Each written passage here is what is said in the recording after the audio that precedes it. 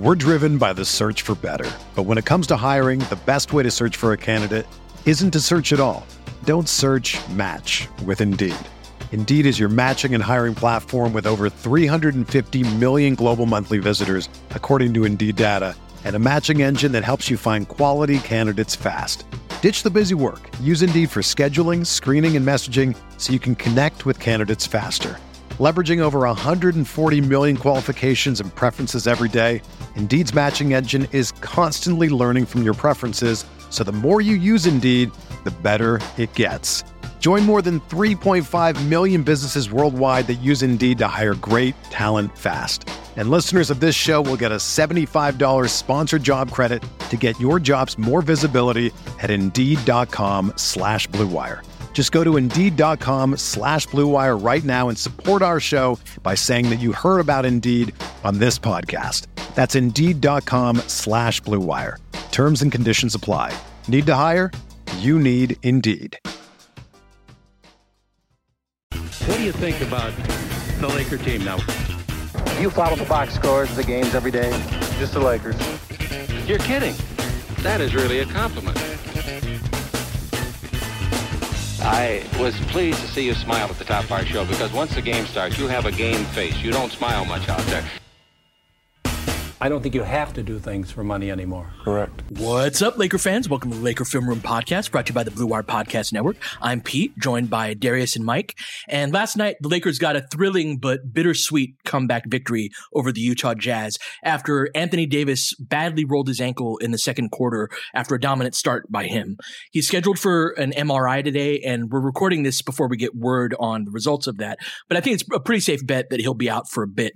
I really feel for him, guys. He's had 3 significant leg injuries in just over a year's time, between his knee injury in Denver on Valentine's Day last season, the MCL injury earlier this year, and now this. So along with his physical issues, he's got to be feeling, pretty frustrated right now. So here's to hoping he can keep his spirits up and sending good vibes his way in his recovery.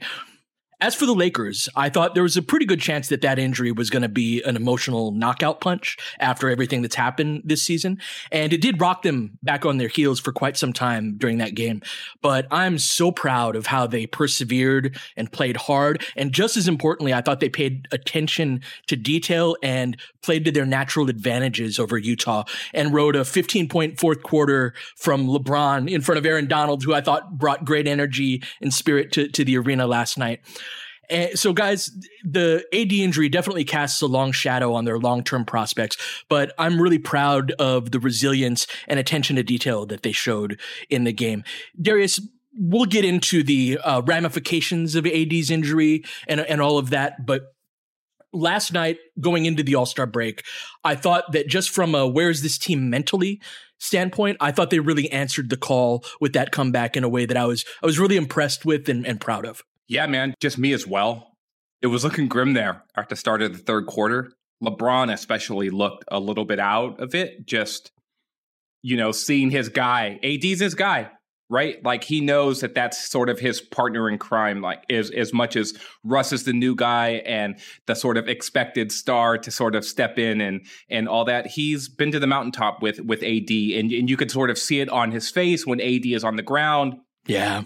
And then, they're bringing out the stretcher and like the fact that they carried him off and he couldn't put any weight on. And then after the game, Mike, we hear that LeBron says that he saw AD at halftime, but he had crutches. Like, the whole scene of it all is like, we always talk about individual basketball mortality, right? Like the things that impact you as an individual. But LeBron had to have seen his team's mortality in front of him a little bit, right? And like, what are our chances now that AD is this hurt?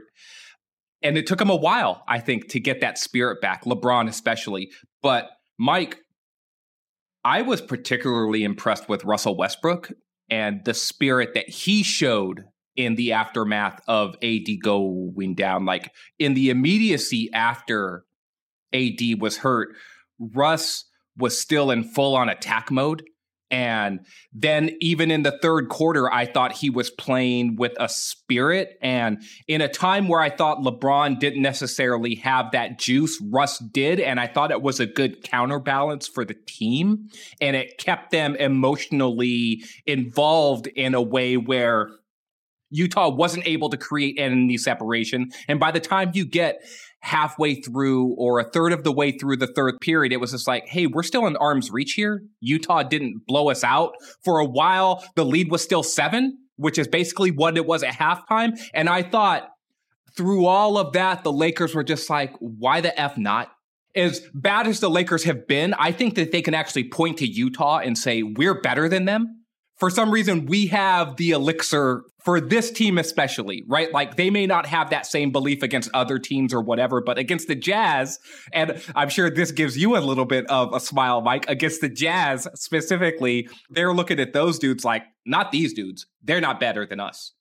Well, I will avoid talking too much about the Jazz, but the point over the years that I've been trying to make is that it's just the mix I don't think ultimately works in big game type or series type things, because it's unathletic wings, smaller guards, and then a center who's trying to cover up for some things that he can't because of what his size is. And the Lakers, and especially LeBron James, know how to attack that. And even when LeBron isn't doing it himself, he's orchestrating the play such that last game, Stanley Johnson can attack Gobert, or in this case, such that Russ can get him on a switch. LeBron is orchestrating a lot of that. And so that's the part where it's almost disrespect. It's just kind of like, all right, I know I can get my team in where we want to do. And as long as Donovan Mitchell isn't hitting every shot like he hit in the first half when the Lakers should have been up by 10, then that was going to be settled.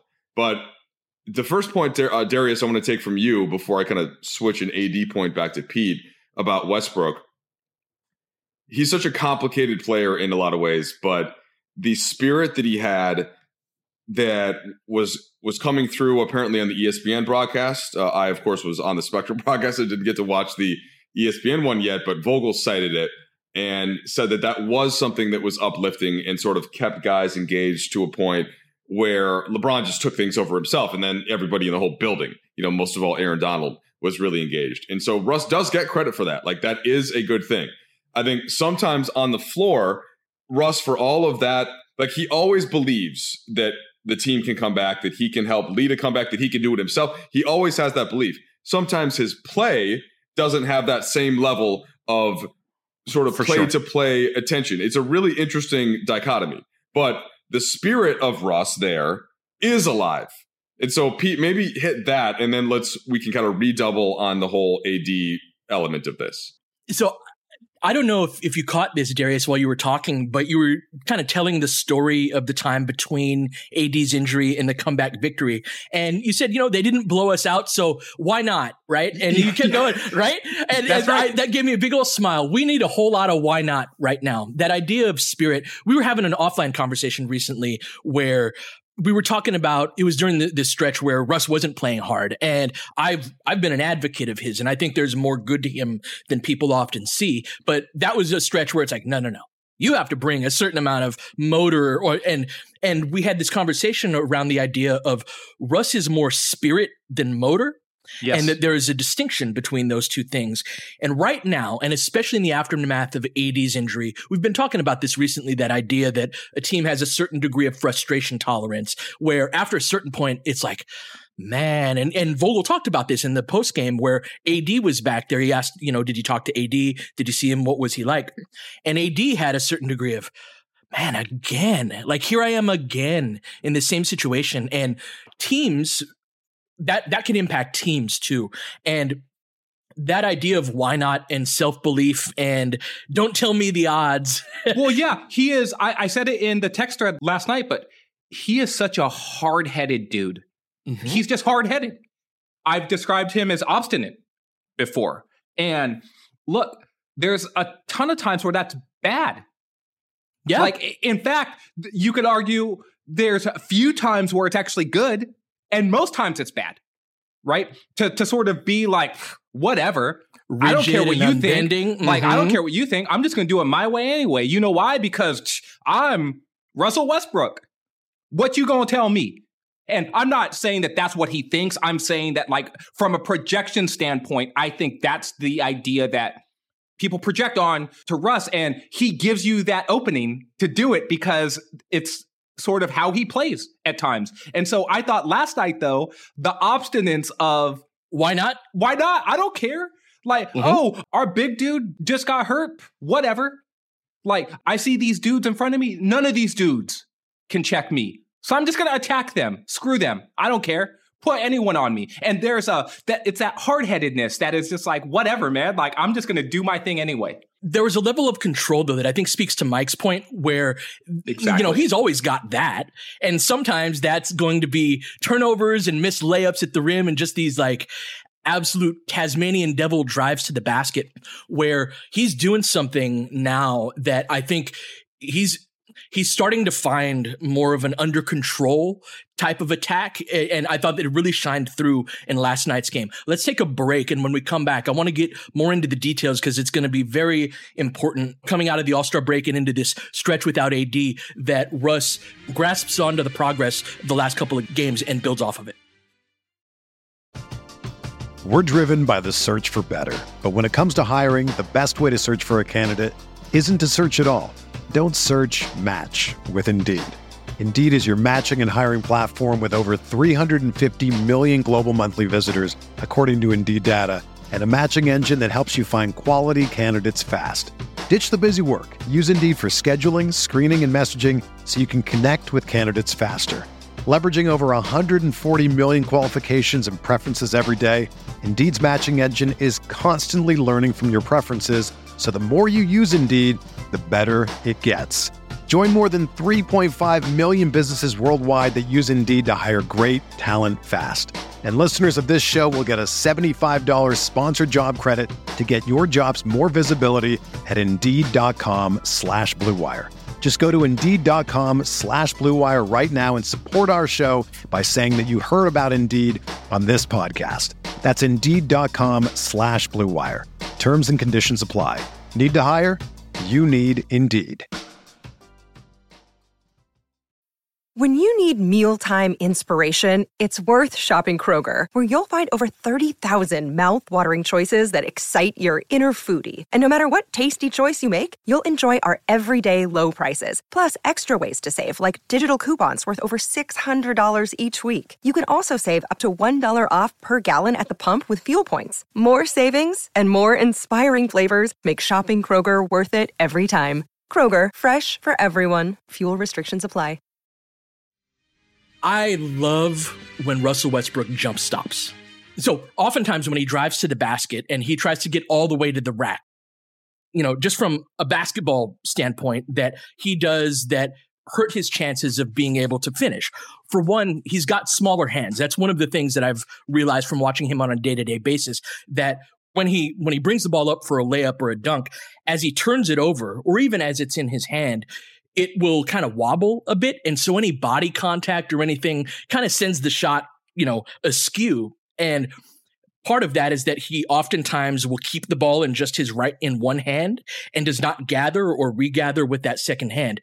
But he's been jump stopping on his drives lately, and he's really good at pump faking. He got Gobert in the air on one, had a really fun and one in the fourth quarter where he's driving into the paint, Mike, or he's posting up and he's stopping, and he's doing that more than he has at any other point during the season. That I think that is the counter to, like, it's foolish to think, oh, Russ, be a completely different player than you were and do all of these actions that you're not familiar with.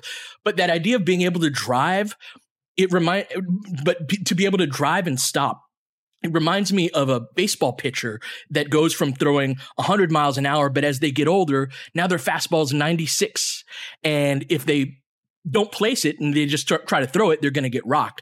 But then they throw it at 93 miles an hour, and by taking a little bit off of it, they're able to be much more under control and accurate. And there's a degree of placement in basketball that I don't think is widely discussed and understood, that I'm starting to see, especially in these lineups now where AD is going to be out, where there's going to be a lot of space where it's a way for Russ to leverage his ability to attack the basket without as much of the downside of it. Yeah, so I had a quick thought on Russ, and then I'm sure we'll spend some time on AD, but obviously you guys feel free to to get on this point. But for Russ, his shot chart was very simple last night. It's everything right next to the rim and then 4 threes.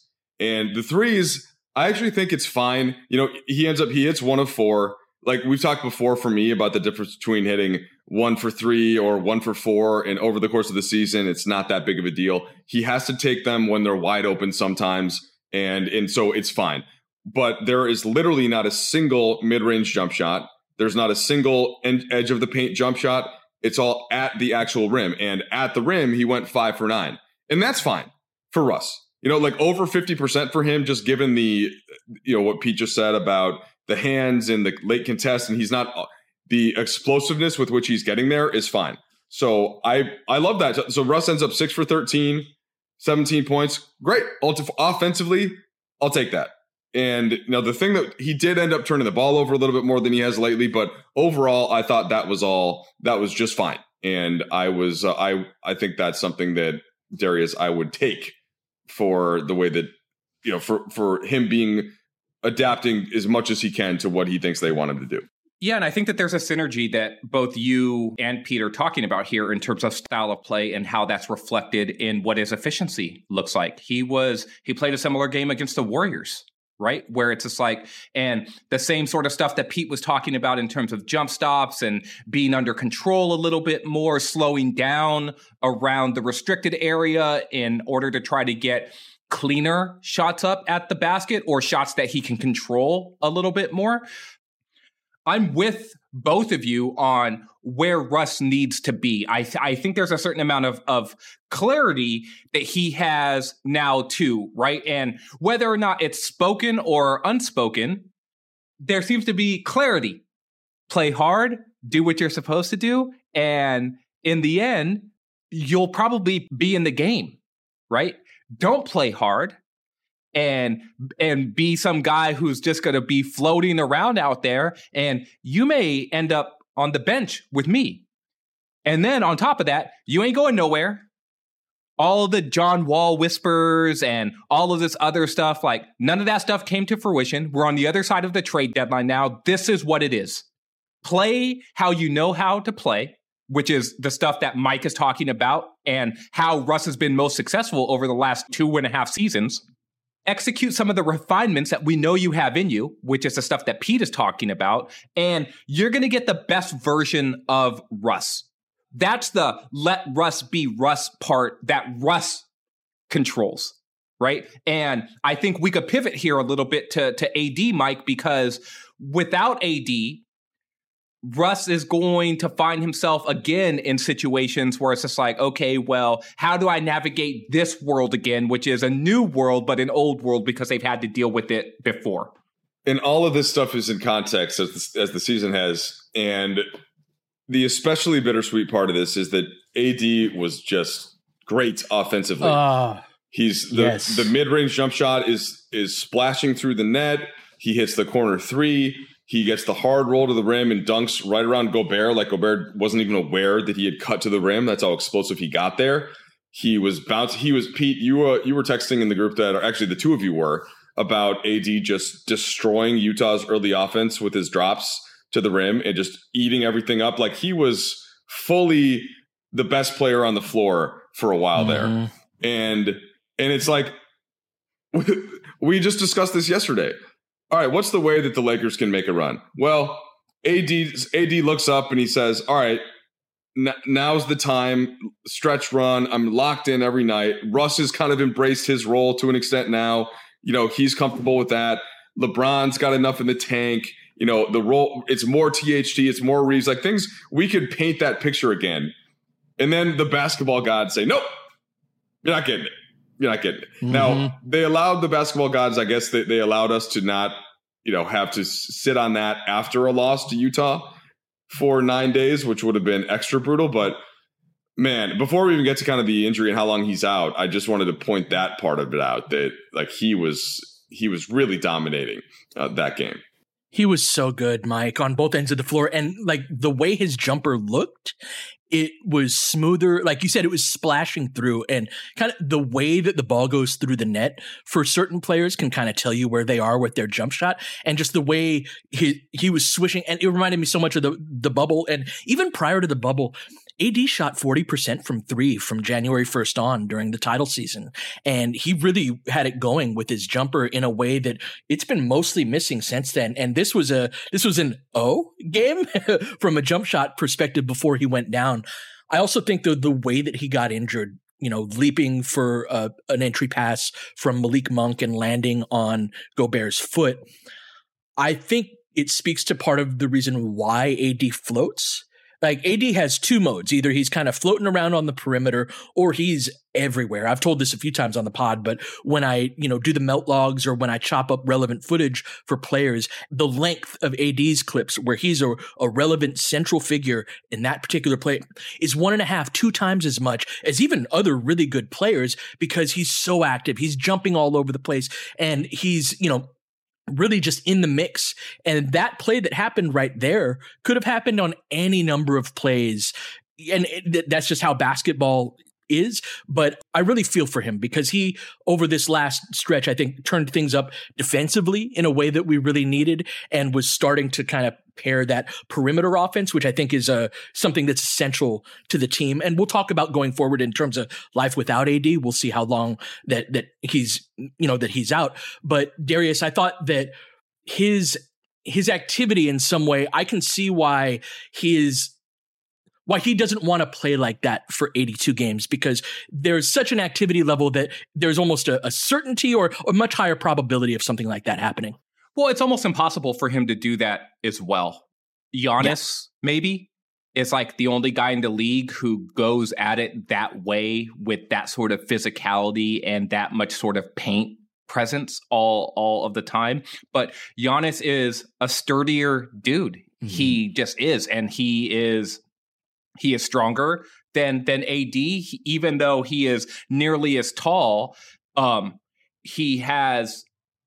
There's like more balance in how his like weight and like size is sort of distributed. So Giannis has the ability to exert more power and more force, and that does create more space for him around the basket. And so there is less of that, like, I'm playing in a crowd, when you can go Hulk mode and get people out of your space. But in terms of feeling for AD, of course I do.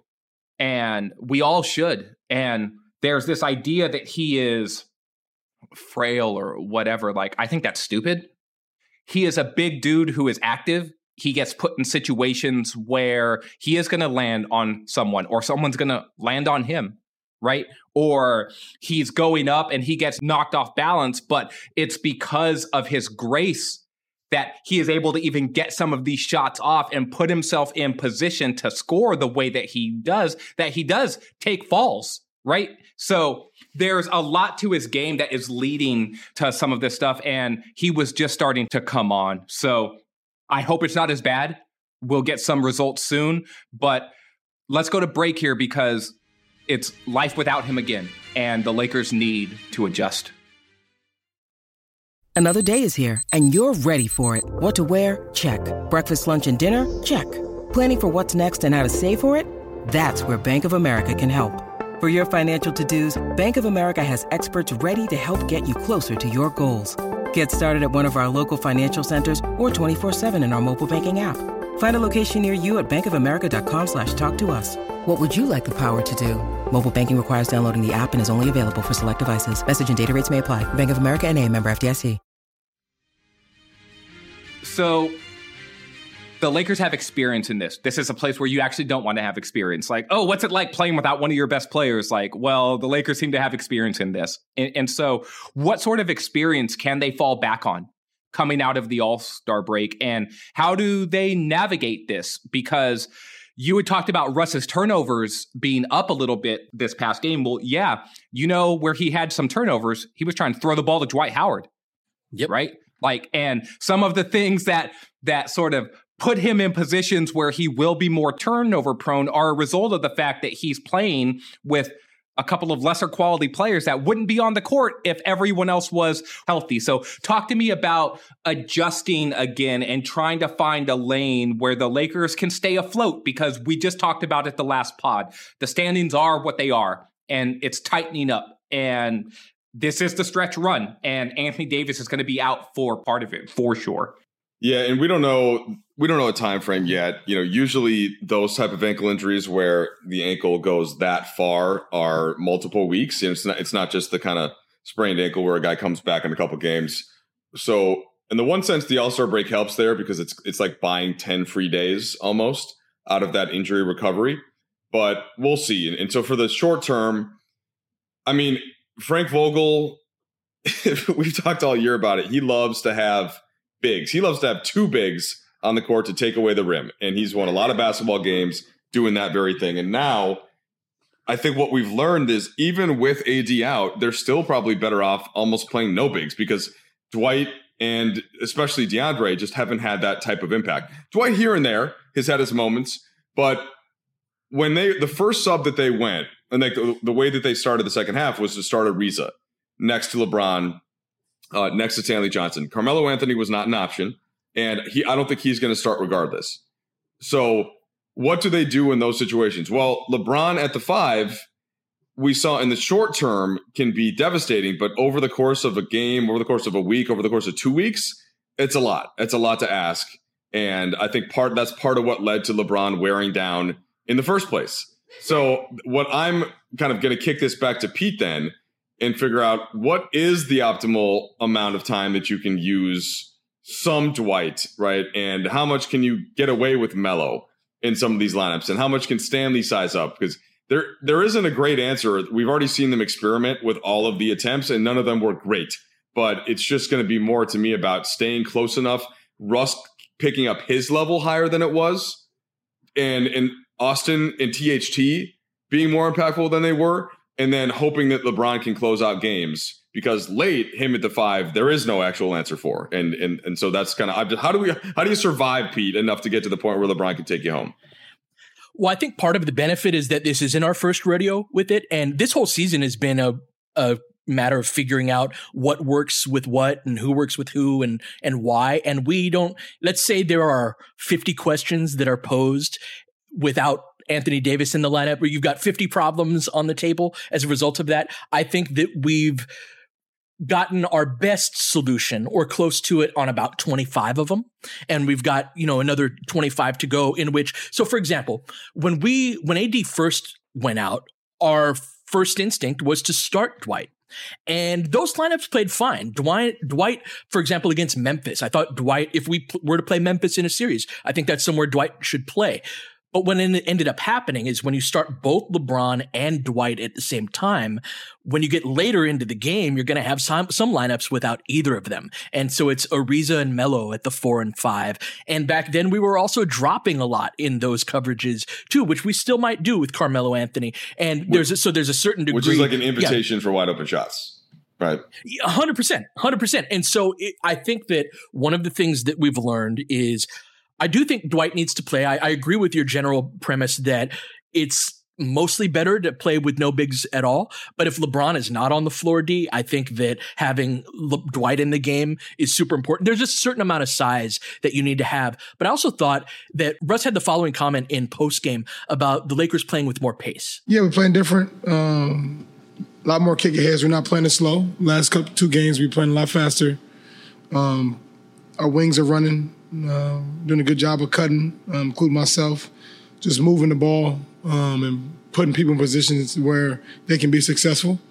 And I think we've done a better job of that last 2 games of just allowing, the guys and using our weapons the right way and making sure that we continue to do that for 48 minutes regardless of what's going on. And it's, to me, I've seen a change in how we play and our pace and, different things of that nature.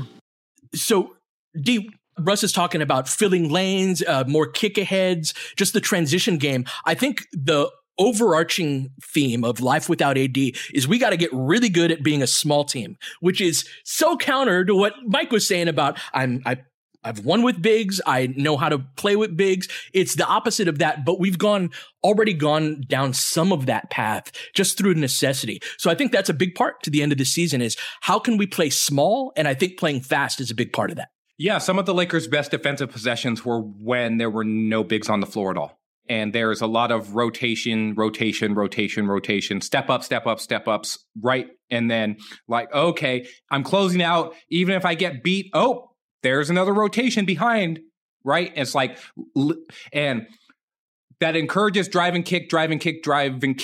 But at some point, teams who are less experienced than the Jazz at doing that sort of thing are going to end up in isolation or with the ball in the hands of someone who is not capable of making a play, right?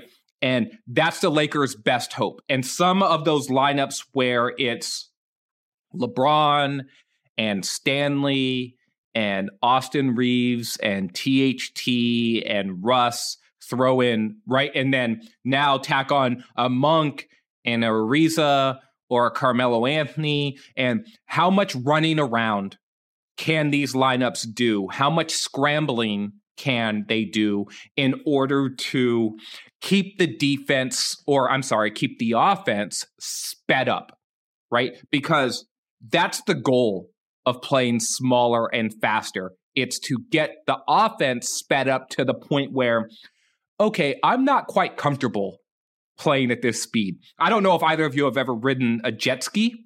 Mm-hmm. Is there a greater pleasure in life? So jet skis are great.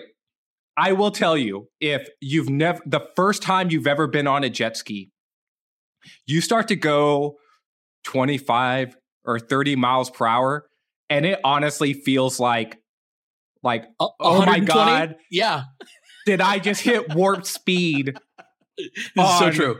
This thing. And you're literally going 20 miles per hour. If you were going that in your car, on the freeway in Los Angeles or some other metropolitan area, cars would be looking at you like, who the hell is grandpa over here, right? And you don't feel that at all when you're in a car. You get on a jet ski and you're like, holy shit, I'm going to die at this point. There's nothing in front of me. I'm going to die. And that's the point. Beating up. Hold on. Let's stay in this metaphor. Let's just stay in this metaphor for a little bit. So I was just talking to Carmelo Anthony about winners, and he was complaining about Syracuse and how like that freshman year just kicked his ass up until it got warm. And I'm like, well, I'm from Minnesota. And he was like, oh, okay. He's like, I shouldn't be complaining to you. But what we do have is lakes, baby. And even though they're only open for a couple months, that jet ski life. And really, there's a difference between a jet ski and a wave runner. Okay, jet skis are the ones where you're standing up. And whereas wave runners, right, you're sitting down on it, and those you feel a little bit more safe. So Darius, first of all, to clarify, were you speaking about the jet ski, like where you actually are standing up and then No. I'm talking about a wave runner. I'm talking about a wave runner where you're sitting down. All right, well, that's the more mild version. You're saying you feel more safe on those. Yes. No, Mike, I'm sorry. Yeah, you go fast enough, you don't feel safe at all. You feel like death is around the corner. So that's how you feel. You're not wrong the first time that you do it, but and because the accelerator, you're also not used to an accelerator, like when you just press the little button on the handle and it goes quick. But I have never been on a motorcycle.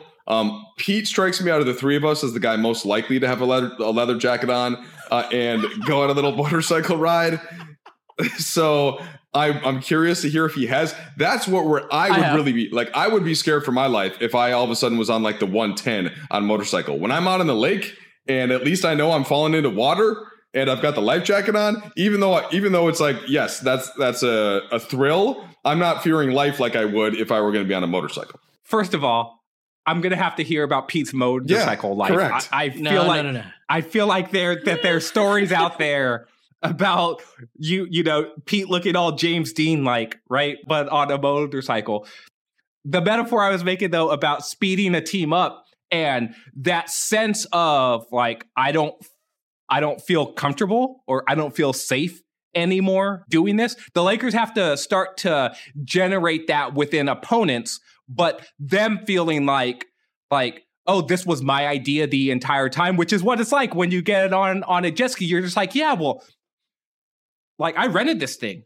I'm about to get out there and whip this thing, right? It's just like, oh yeah, like let me rev this handle and I'm going to go. And then suddenly you're like, this wasn't such a good idea. And that speeding up, you make mistakes when you do that. And that's where I think the Lakers need to be defensively, Pete. And it's hard to do that with the bigs that the Lakers have on their roster because the Lakers bigs don't make you play fast. In fact, the style that the Lakers then gear towards defensively is a more controlled game where if the other team has a big ball handling guard or someone who is just comfortable navigating and snaking a pick and roll, they get into their comfort zone and then they start to feel like, I know exactly what I'm doing here. And that's where the Lakers defense is going to get cooked without Anthony Davis available. Yeah, I think that the idea of speeding another team up is really central to. I've always thought that the best version of this team was going to be a kind of an NBA version of Chino Hills or Grinnell College, which is a, D3 school that scores a ton of points. And the way they play is they play 5-man shifts of like 90 seconds long or something like that, right? Where now, obviously, these are very extreme ends of the basketball world that you would never apply fully to the NBA. But that idea of speeding up the opponent and putting them on the jet ski or the wave runner where they're going a little bit faster than they want to go, that's something that really impacts shooters a lot. And I actually think that the bigs that we have, the ways in which they lack defensively is what necessitates this. Well, I think we're going to kind of have to play this sort of way and have this element to it, but we can't do it on defense. That's the thing about this team is the best versions of those types of teams are ones that can scramble all over the place and feel like we have 6 players on the floor. The best version, Mike, I think of this team is one that keeps teams in front of them, makes them shoot jump shots, and then it's our transition game that speeds up the opponent. I think the way we need to speed up is on offense, but without being that scrambling team on defense. And so anyway, this has always been kind of I think the best version of this team. And we've seen when they do play fast, and speaking to Russ's point in that clip, that is probably our best route going forward. For all the legends out there that have listened to every single LFR podcast this year, have now put together this story where I knew, at least I first thought that No Big Island was just kind of something Pete came up with when he looked at the roster I didn't know at the time that his whole basketball journey in life up to this point was building towards this based on all of these different LA hoops experiences. But you still haven't answered the motorcycle question. So I'm finding it hard to focus on the other basketball stuff until you give us some little tidbit about your motorcycle life. All right. So I grew up in Little Rock, California, which is in the Antelope Valley, in Paul George territory. It is a suburb of Palmdale. It's on the other side of the mountains here in LA. And my best friend lived in Juniper Hills, which was up in the mountains. And his dad had a motorcycle. And so there were these long stretches of road up there where there was this one, what was it? All the streets were numbers too. So it was like 106th Street East or something like that. And it was this long stretch where there were barely any cars. And one day at about, I was 14 or 15 years old even. I'd ridden on the motorcycle before. My parents, now that I think of this, my parents never found out about this. Anyway, it's this straightaway. And he was like, hey, and so his dad had a motorcycle, Rick, may he rest in peace. And he was like, you want to try this out? Really? And so, took it up to, 50, 60 miles an hour on a straightaway at like 14, 15 years old. And that was about it. Does that suffice, Mike? What were you wearing? I was not wearing a leather jacket. Okay, I do have one in my closet, but no, I was not the weird 14-year-old in a leather jacket. My bad. Sorry to distract. Thanks for that. Where were we? So I know we got to wrap up soon, and maybe we can talk more about this on tomorrow's pod, but there's 3 players that I think symbolize where the team is going next. 2 of them we already covered because we talked a lot about Austin and THT. Both of them, again, were very important players in the win against the Jazz. And Austin, Mike, our boy Austin, he was in the middle of almost everything good that happened for the Lakers down the stretch. It was LeBron and it was Austin Reeves and it was Russell Westbrook, right? To me, they were the big 3 for the Lakers in a lot of ways, particularly offensively. And THT is showing more and more mettle, I think, as an on-ball worker, and he's going to be super important. Another guy who impressed me is our good old friend Kent Bazemore, who I thought was super important as a defense. He gave strong defensive minutes against Donovan Mitchell. And Mike, you had mentioned that Mitchell cooked the entire game. He stopped cooking a little bit when Baze started denying him the ball, when Baze's length and getting up into him a little bit was bothering him a little bit. And then Baze got a short shift. He hit a three, was good for Baze. But as the team goes back to playing smaller, and they start to scramble a little bit more, and I know Baze only got minutes because Bradley was out. Wayne got a shift too. Wayne didn't play particularly well offensively, at least. We may need to start to circle back to some of these small lineups, guys. And I think maybe in our next pod, we can discuss again, like in this final stretch, what does playing small look like for the Lakers now that they've got 3/4 of a season worth of data on what it's supposed to look like? I love that. Let's wrap up there. We'll cover that tomorrow here on the Laker Film Room Podcast. James has got it in low to McHale. McHale wants to turn. He's double team. Just pass out in front. Broken up by Worthy. Tip to Magic. Worthy dies on his belly. Magic scores. There's Magic got it. Magic fires again. They will. Lakers win the game. The Lakers win the game. Rebound is Lonnie. 3 seconds left. Van Exel to win it. It's on the way. Good. Kobe Bryant, 48 points, 16 rebounds. Shot with his 8th block shot that ties an NBA Finals record. A lot of Laker fans sticking around for this. You're seeing something that's very rare indeed. A Laker to get MVP chance in Boston. Of all places. Are you kidding me? Kobe, hard to believe. Are you kidding me? Unreal. Are you kidding me? Lakers looking to push. Bryant spinning in the lane. Back for Gasol. Pretty pass. And it's back to a 3-point game. Kobe Bryant picked up by Bell. There's the move. 2, 1. Miss it. Unbelievable. For the victory. It's over. Shot clock now to 5. Bryant. Yes. And that was a little tap to Alvin Gentry. Add insult to injury, Kobe. I mean, what a shot. I mean, you can't defend that. Are you kidding me? 2.1 seconds remaining. Denver a foul to give. Jokic trying to disrupt Rondo. He puts it in. Here's Davis, 4-3 in the win. Oh, it's good! Anthony Davis has won it for the Lakers! James again. Oh, he hits another one. LeBron James putting together a closing quarter against the Nuggets. This historic 2020 NBA championship belongs to the Los Angeles Lakers. The Lakers conquer the bubble, and banner number 17 will soon hang in the rafters.